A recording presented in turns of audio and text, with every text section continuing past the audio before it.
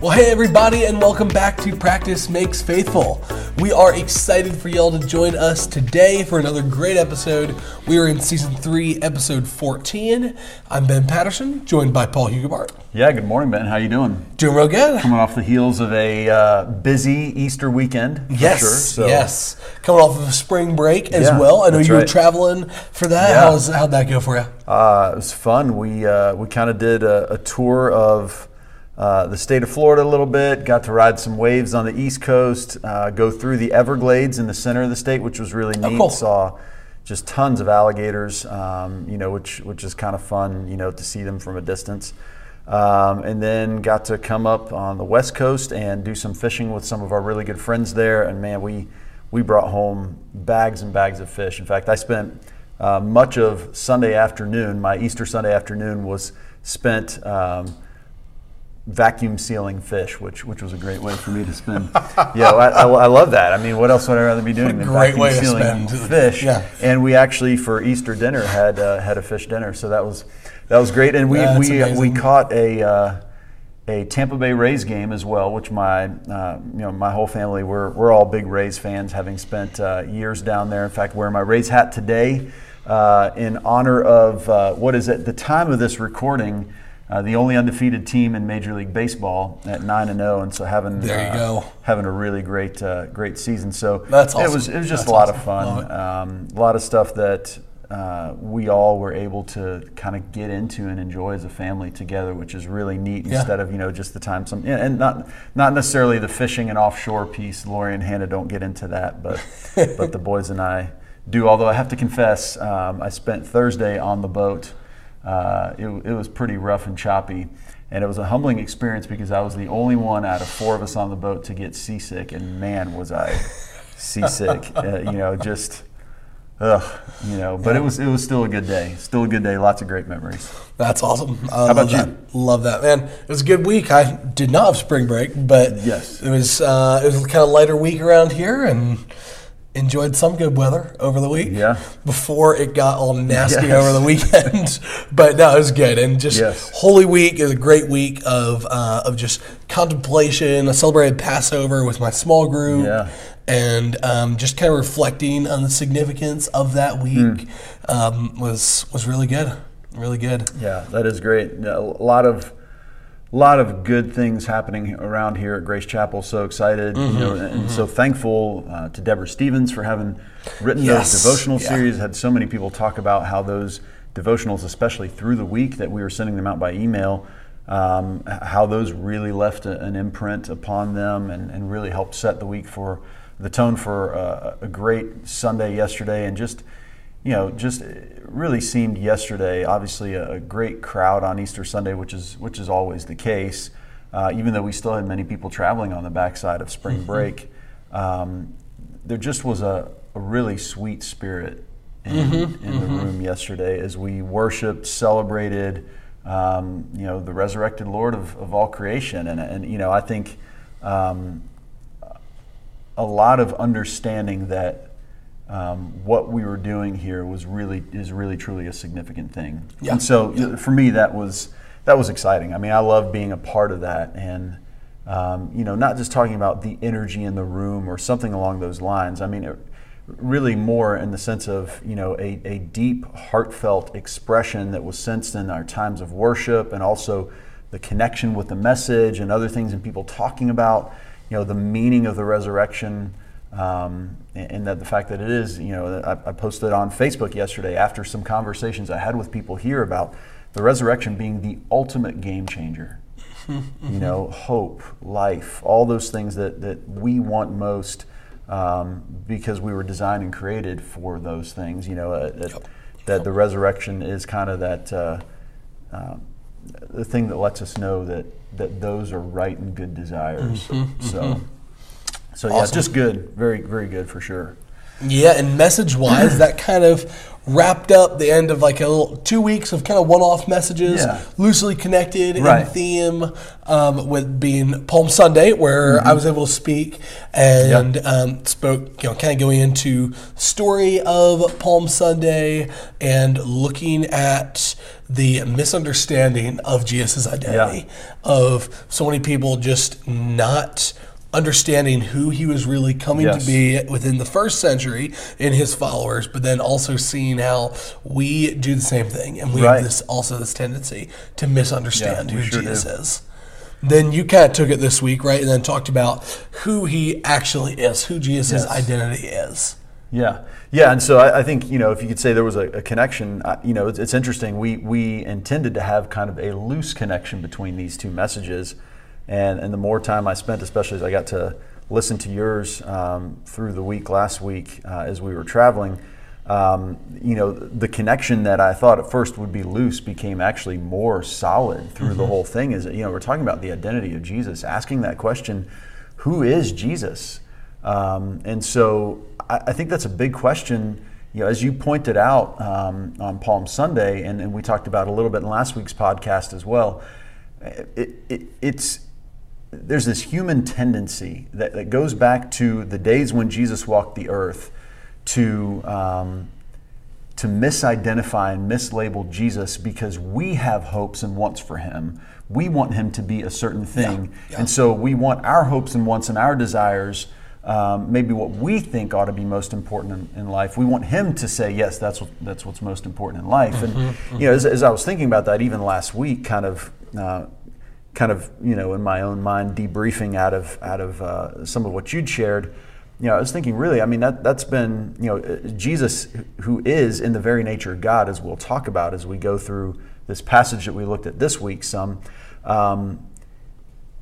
It should not be surprising that we do to Jesus what we've been doing to God since the time of the fall, basically, which, God created us in our own image, and then we have returned the favor since, trying to create, God in our image. So we were created in God's image. Now we're turning around and creating God in our image, and that's just, that's been part of the problem and struggle. Is, really when it comes down to it, what we see at heart in those questions about mislabeling, misidentifying Jesus is this struggle, I think, within ourselves about what we want life to be all about, instead of saying, no, we want to find out, God, what you as our designer and creator say life is all about. So I think that's why we reinvent God, or why for years people had, graven images, and still do today, but it's what the Apostle Paul talks about in Romans 1, basically saying, that we exchanged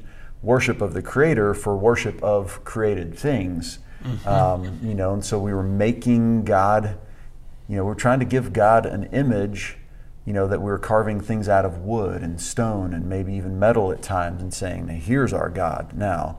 But it was the God that we'd created instead of worshiping the God that created us. And so I think really in the end, when you tie these 2 weeks together, that's what's behind the question of identity or mislabeling the identity of Jesus, misunderstanding the identity of Jesus, is our continual struggle to want to have life our way.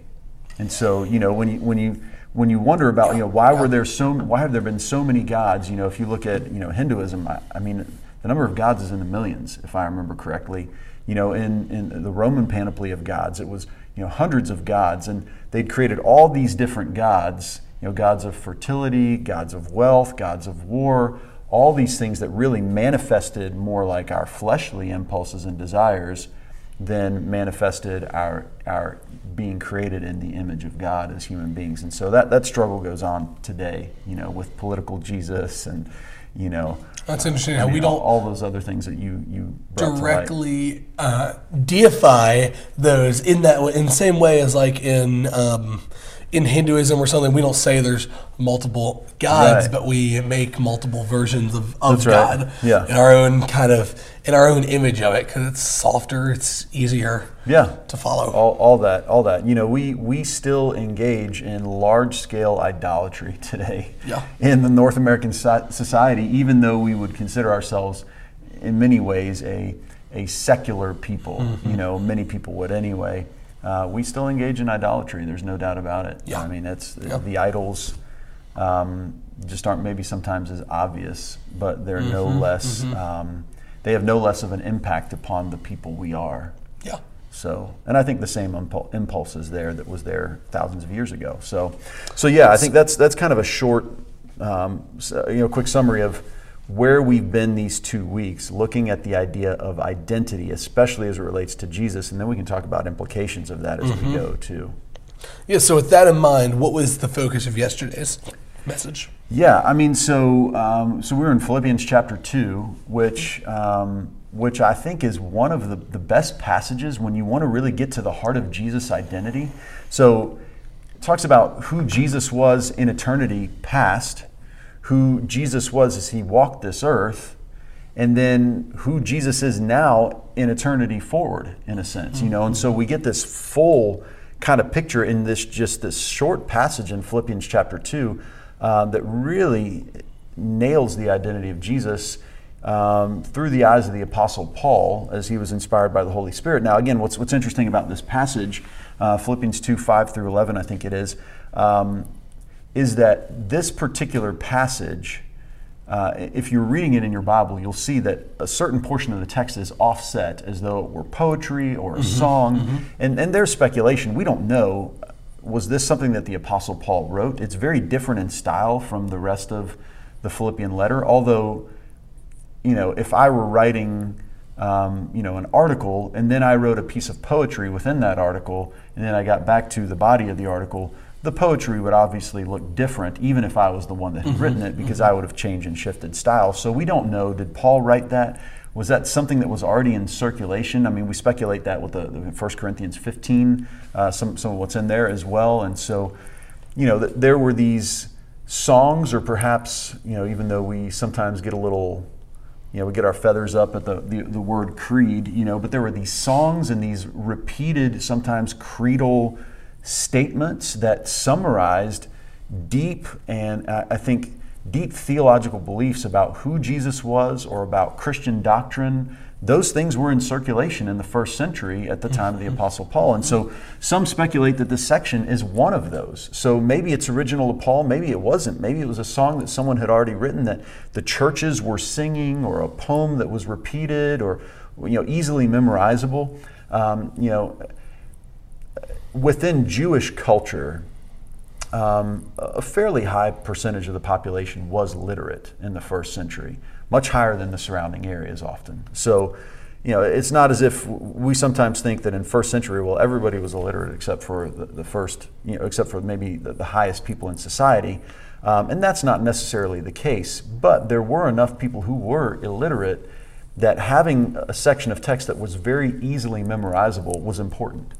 So either the Apostle Paul wrote this so that people would remember it because there was something thick and real and deep to this text that they needed to remember, or it was something that was in circulation that was quick and easy for the Apostle Paul to recall because, again, it was so memorable in the way it's written. And so, so this section, again, really gets to the heart of Jesus' identity. And it started kind of off the message on Sunday, reconnecting with your idea that many people do mislabel Jesus. It's almost like if there's this cloud, this fog over his identity and over who he really was, again, for all the reasons that we've already talked about.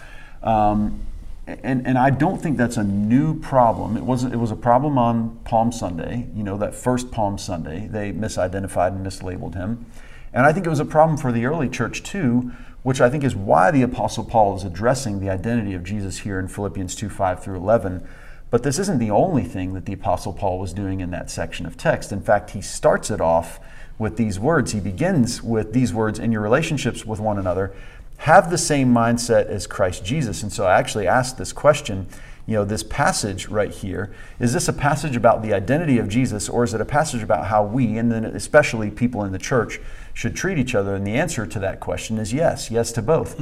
It is a passage about the identity of Jesus, and it is a passage about how we ought to treat each other in light of the identity of Jesus. And we can talk about that some more as we go too. But really, that's what is at the heart of this message, or what was at the heart of this message for Easter Sunday, is understanding clearly who Jesus was, who Jesus is, seeing what he was willing to do on our behalf, which is right at the heart of what it means to understand, I think, fully what the crucifixion was about, what the resurrection was about, and what now the enthronement of Jesus is about as well. We often, I think, during Easter week, we think about two of those elements, but not necessarily the last. We think about the crucifixion and the resurrection. Awesome. We ought to be thinking about those. They were amazing. What Jesus did on the cross for us by becoming this sacrifice, there's so much controversy in the Christian world about, what happened on the cross. Was it just the atonement in a sense? Was there a lot more that happened? And certainly we've talked about this before, about atonement theory. You can go back and find that in previous podcasts. I think to say that Jesus only, was only victorious, or only, became our penal substitution, or, again, we don't have to rehash all that. It's all of that. It's all of those things that Jesus did for us on the cross. The resurrection, then now giving us the hope. The Apostle Paul saying, if there is no resurrection from the dead, if Jesus wasn't raised from the dead, then we're to be pitied above all people, even. It's like we're fools if we're doing what we do if there is no resurrection. So Paul says everything hangs on the resurrection of Jesus. But then in this passage, Paul goes way beyond talking about only the crucifixion, although he talks about the crucifixion, and Jesus' willingness to become obedient to God, even to the point of death on a cross, which there's, for the Jews in Paul's audience, that would have been significant, because anyone who hung on a tree was cursed. I mean, that's Old Testament, an Old Testament curse. Paul certainly, I think, is thinking about the resurrection as well in this passage, but he goes beyond the resurrection, beyond the crucifixion, to talking as well about the enthronement of Jesus, who now sits at the right hand of God. And so all of these elements are central to the identity of Jesus. Paul beginning by saying, Jesus was very God, basically, and being in the very nature God. As one of the early creeds talks about very God of very God. I think that's the Apostles' Creed. That comes directly from Philippians 2:6, when Paul says about Jesus' identity. He was in the very nature God, even though he was in the very nature God, did not consider equality with God as something to be used to his own advantage, and instead made himself nothing, the Apostle Paul says. I mean, he took on the identity, the very nature of a servant. So we have this contrast in this passage, very nature God, very nature servant. Yeah. His given identity, in a sense, who he was, really is very nature God.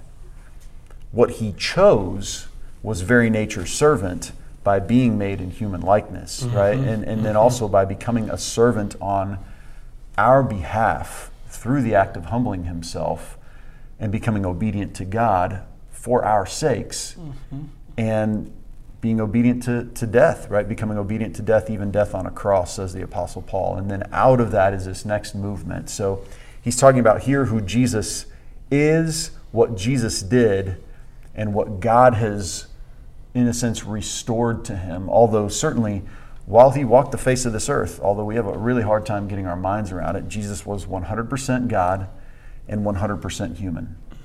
Right? It's, C.S. Lewis has the conversation in Mere Christianity about, the claims that Jesus made about himself as a human being fully God, make him either a liar, lunatic, or Lord. Yeah. He says, but don't go, banning about, I think he says, uses those words, banning about this nonsense about Jesus being a good teacher. He wasn't just a good teacher. He was either a liar, a lunatic, or Lord, because he made those claims about himself. And so, and then the Apostle Paul here, very early, I think, I want to say the range of dates for Philippians is somewhere like 62 to 64, 5, somewhere in that ballpark. So very early, the Apostle Paul is here saying, Jesus, very nature God. So these claims that some like to make about, the deity of Jesus, or the deification of Jesus, some will call that, being kind of something that got added on in later centuries, is absolute nonsense. It's bizarre that people would claim that, being supposed New Testament scholars, like even Bart Ehrman, who makes that claim, who is brilliant, but very misguided on this point about Jesus' identity. Very early on, Jesus was claimed to be in the very nature God. And so took on human flesh, then the kind of the conclusion of this, God exalting Jesus to the highest place. At the name of Jesus, every knee will bow in heaven and on earth and under the earth. Basically, everything in all creation will bow to Jesus. He has dominion over all. And then beyond that, every tongue acknowledging that Jesus Christ is Lord to the glory of God the Father. So this enthronement of Jesus giving God more glory than anything at all. And so kind of that is getting right to the heart of Jesus' identity. Jesus' identity in eternity past, Jesus' identity as the Son of God, born in the flesh on this earth, who gave his life for humanity, who then was enthroned at the right hand of God again, where he belongs for all eternity. All of that talking about who Jesus really is. So yes, crucifixion, resurrection, but we need to also on Easter be celebrating the enthronement of Jesus over all creation, having dominion over everything, because that's what brings God the most glory of all. So that was kind of in a nutshell the message, and certainly we can talk more about too the implications about how we treat each other based upon that. But I think we'll get to that later in this conversation. Awesome. So you talked briefly on Sunday about what the Apostle Paul wrote in Colossians chapter 2 as well. I'd love to talk about that a bit. Is this idea, the cross, which should have been seen by everyone as this moment of Jesus' defeat, became a moment of great victory. Can you share a bit more about that in depth? Yeah, I mean, I love, many scholars have spent time on this passage, particularly it's Colossians chapter 2 verses 13 through 15, really, with 15 being kind of the center of that passage. And many translations will actually render this somewhat differently. I love the way N.T. Wright actually translates this, and he spends some time, and I can't remember which book it is, talking about this. I'd have to look that up and find that, but a number of scholars have talked about the significance of this passage. It's first talking about us, being dead in our sins and transgressions, right? In that moment, God made us alive with Christ, forgiving our sins, and then moves here into this legal language in verse 14 that God canceled the charge of our legal indebtedness, which stood against us and condemned us. Then we get now into the cross language. He says, He has taken it away, which was our legal indebtedness, and He's nailed that to the cross. Mm-hmm. So basically, what died on the cross is what the Apostle Paul is saying. What really died on the cross is our indebtedness to God. God took our sins and nailed them to the cross in allowing Jesus to bear on the cross all of our sins. So that's the first piece in that. So that we already see the briefest allusion to victory, to the victory of the cross, but it's really in verse 15 that the Apostle Paul does that. This language, the NIV says, and having disarmed the powers and authorities, that language, I mean, we could look up a number of different translations even as we go through this, but that language, there are some that would render that, including, I think, N.T. Wright, as having disrobed, or the language that the Apostle Paul is using there is, it's the language for stripped.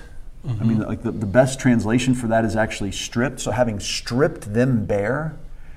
And a lot of people believe that the Apostle Paul is intentionally juxtaposing the stripping bare of Jesus on the cross. Interesting. So at minimum, Jesus was stripped down to nothing but probably a loincloth, although even that idea, we have that in our minds, I think, to be more comfortable with things.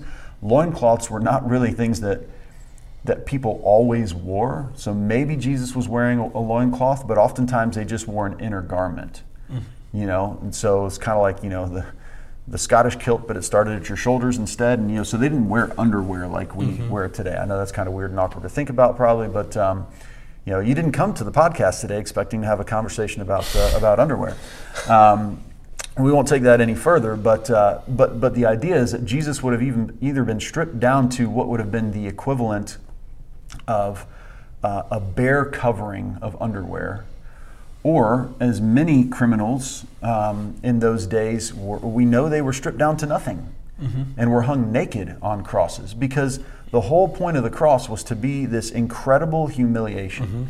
It was to completely humiliate you, so that even if you survived, and some did, some survived crucifixion, even if you did, you would be so utterly humiliated by what had happened there that you would never do again whatever it was that landed you on the cross, in a sense. And so, there is this reversal in this moment. The Apostle Paul in Colossians 2 and verse 15 is saying, look, in that moment where Jesus seemed to have been stripped of his dignity and his power and whatever else we might imagine he had, walking this earth, performing miracles, proclaiming himself as the Son of God and God in the flesh himself, all of that, when the powers and authorities of this world believe they stripped him of that in that moment, what actually happened, I mean, the Apostle Paul says, verse 15, he says, Jesus turned around and stripped the principalities and the authorities and made an open show of them. A spectacle of them is what the Apostle Paul says. So they were trying to make a spectacle of Jesus so that everybody around would be discouraged from following Jesus, from pledging allegiance to Jesus from that day forward. Yeah. In that moment, Jesus made a spectacle of them.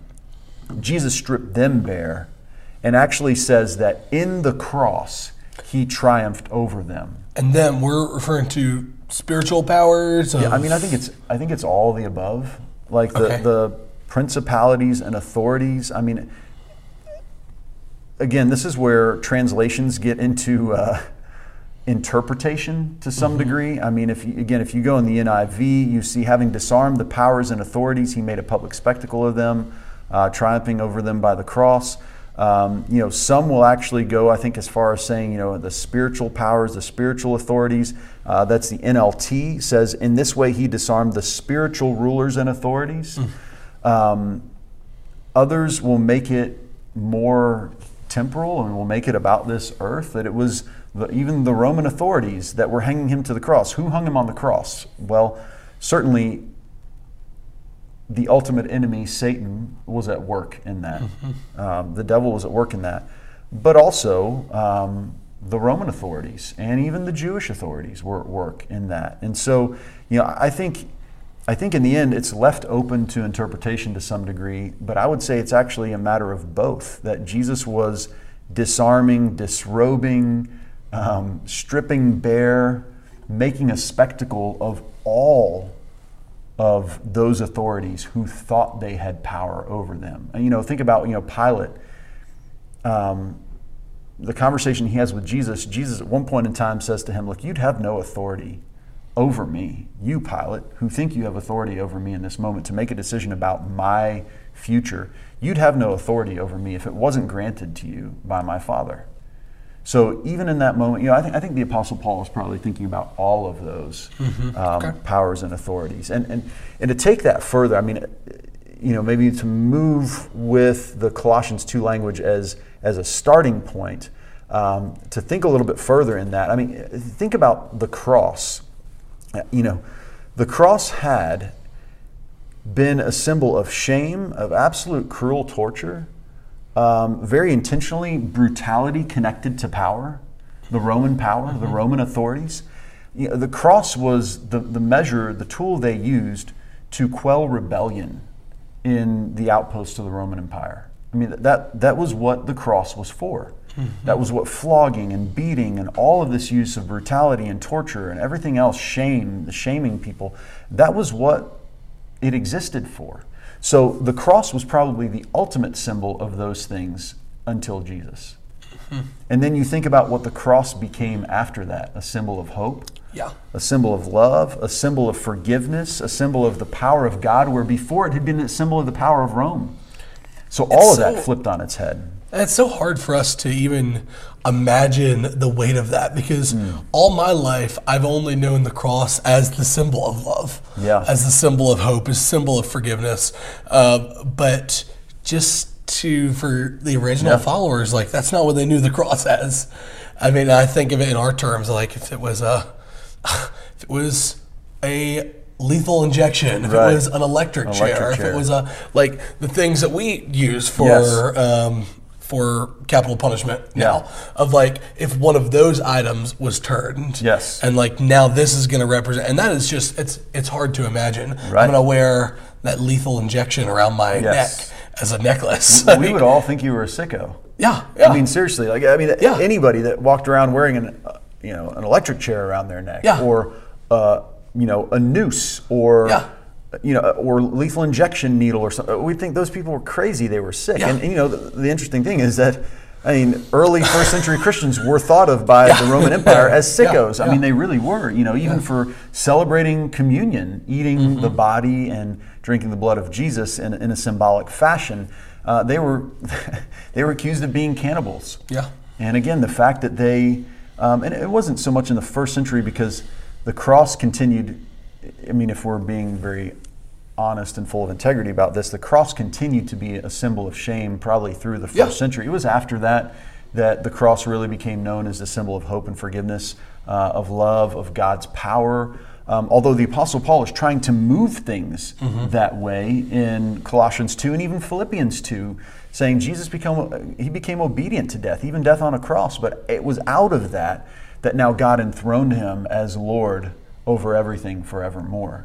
And so, there's this incredible reversal that is seen both at work in Philippians 2, Jesus, God, becoming human, then becoming God again through the cross, instead of like the downward trajectory, continuing on that downward trajectory. Well, Jesus, who was in the very nature God, or is in the very nature God, became God, 100% God, 100% human. And then, through dying on the cross, we just continued in this downward trajectory. No, it actually lifted him, if possible, higher than he was before. Although, again, so much of that in our minds we can't really fathom and understand. And the language of the Apostle Paul is meant to be, I think, extreme, because what happened was extreme, unbelievable, unfathomable. So, I mean, I think all of that definitely there. Awesome. So towards the end of the message, you made this statement, said that if we really understand who Jesus is and what he was willing to do for us, that there is nothing that we won't be able to do for each other. Yeah. Help us understand that a little bit. Unpack that statement for us. Like, how does Jesus' identity affect the way that we treat other people? Yeah, so during the message, I asked all the folks here on Easter Sunday to be thinking about two questions as we were reading the passage from Philippians 2. The first one is, what do we learn about the identity of Jesus? So what do we learn about who Jesus is from Philippians 2? We've already unpacked that to some degree. And the second one, which I said, okay, we'll return to all the way at the end of this message, but I want you to keep it in the back of your mind, is what do we learn about how we should treat each other? Because again, the Apostle Paul begins this passage saying, in your relationships with one another, have the same mindset of Christ Jesus, who being in the very nature God, right? And we know the rest of it at this point. Saying, I want you to be thinking about the identity of Jesus, but when we understand the identity of Jesus, it moves us to treat each other in a certain way. I mean, that's what the Apostle Paul is saying. So he wants us to be wrestling with these two questions. Who is Jesus, and how should we treat each other? Because of his identity, as we are disciples. We talk about what it means to be a disciple here often. I mean, we want to be like Jesus. We want the image of God reformed, restored in us, as Romans 8 says. I mean, that's the goal that God has for us. Romans 8:28 talking about the good that God is working towards. Romans 8:29 talking about what it actually is, or that God is working for our good. Romans 8:28, Romans 8:29, what that good actually is, and it's to have the image of Christ restored in us, which was broken at the fall, but now Jesus is working on putting back together, and we, through our partnership with the Holy Spirit, who's living in us, put to death the deeds of the body, and say no to the things that we have been saying yes to, and yes to things that we've been saying no to. So we're saying no to the things of the flesh, yes to the things of the Spirit, because God's Spirit is at work in us. And so, yes, if we really understand who Jesus is, and what he was willing to do for us, so if we understand his identity, it moves us to being a whole new kind of people. Which is why the New Testament, I mean, it will make no sense to us at all to read all of this new creation language and this new life language, entirely new life language, if we don't understand the power of God at work in us and the power of Jesus at work in us to transform us so that we can become like him. And, it will make no sense to us, but we do start to see there's an entirely new life that we're called to when we see that the resurrection power is at work in us. Rob talked about that just a couple months ago, that the same power that raised Jesus from the dead is at work in us. To what ends? Well, to help us become entirely new people, to help us, again, be reformed in the image of God. And so your question, how does Jesus' identity affect how we treat other people? Think about what Paul says Jesus did. So Jesus, very nature God, was willing to, it's hard to say, was he willing to let that go? At least he was willing to take on something entirely different at the same time, is what we ought to say, which I do think is right. Jesus 100% human, 100% God as he walked the earth. But he was willing to live in that incredible tension because there's such a gap between being God and human, right? Our flesh has all these struggles that come with it.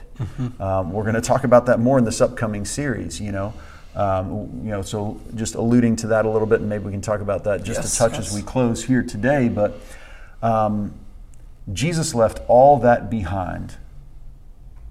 Okay, maybe again, not the best way to say it. Jesus took on something entirely different in addition to his godly nature.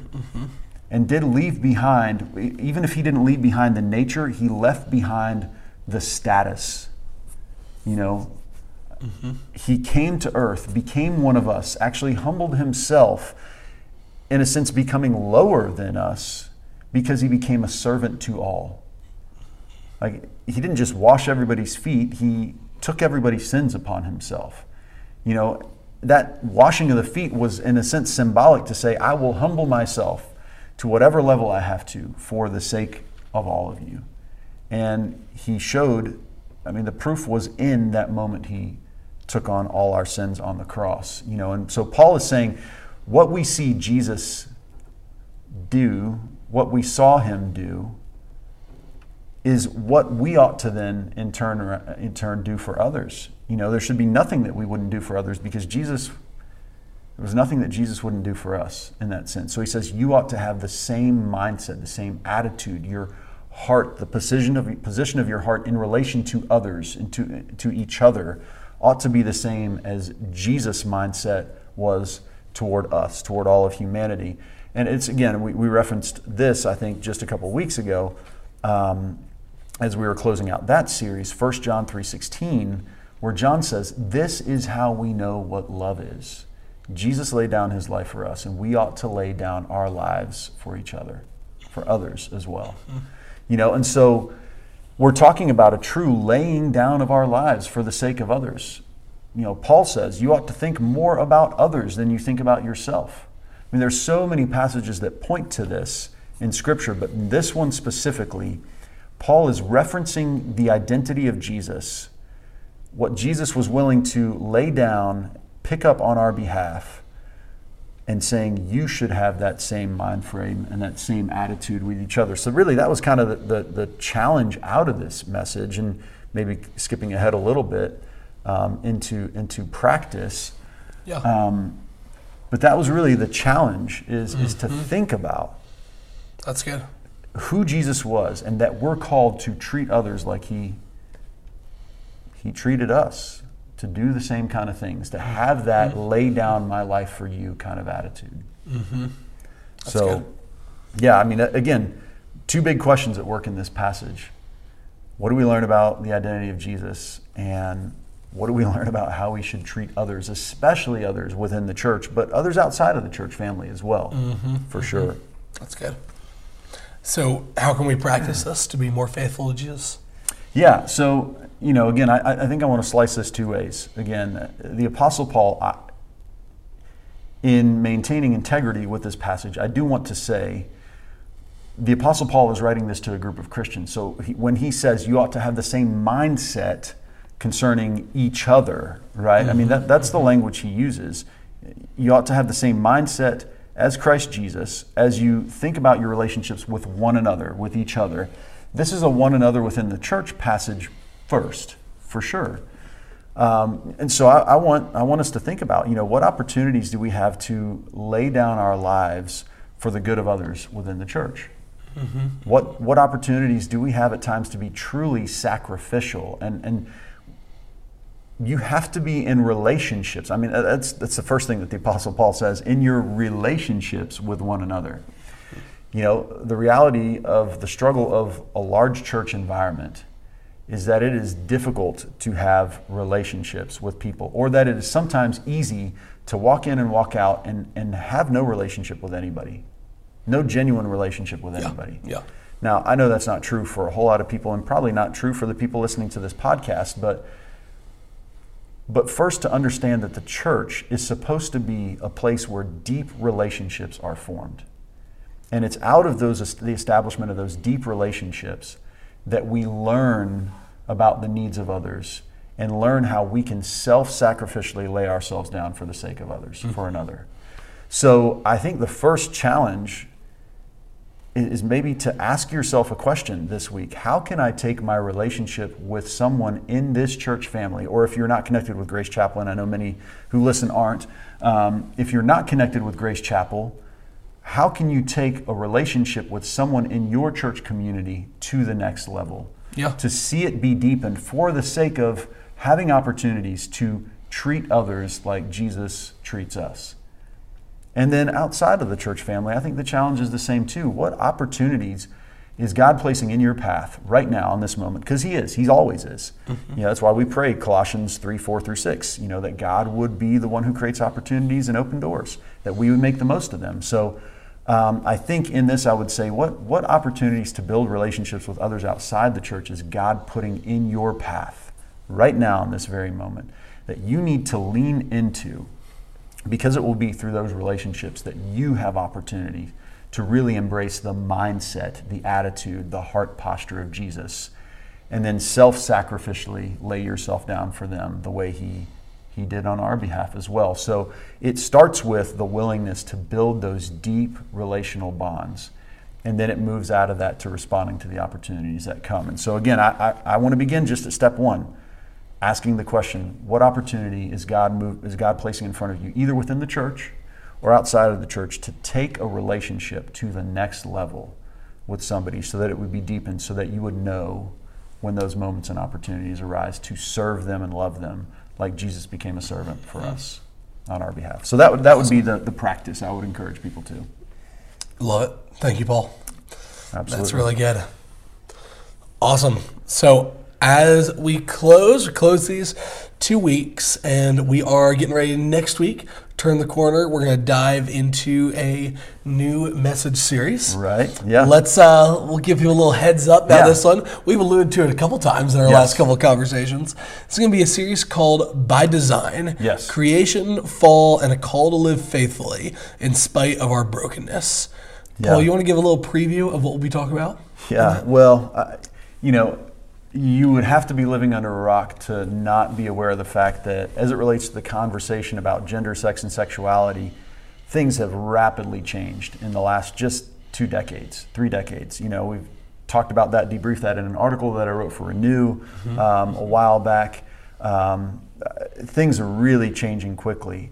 And when things change quickly, it leaves people confused, right? I mean, we're responding to all these stimuli, all this change around us.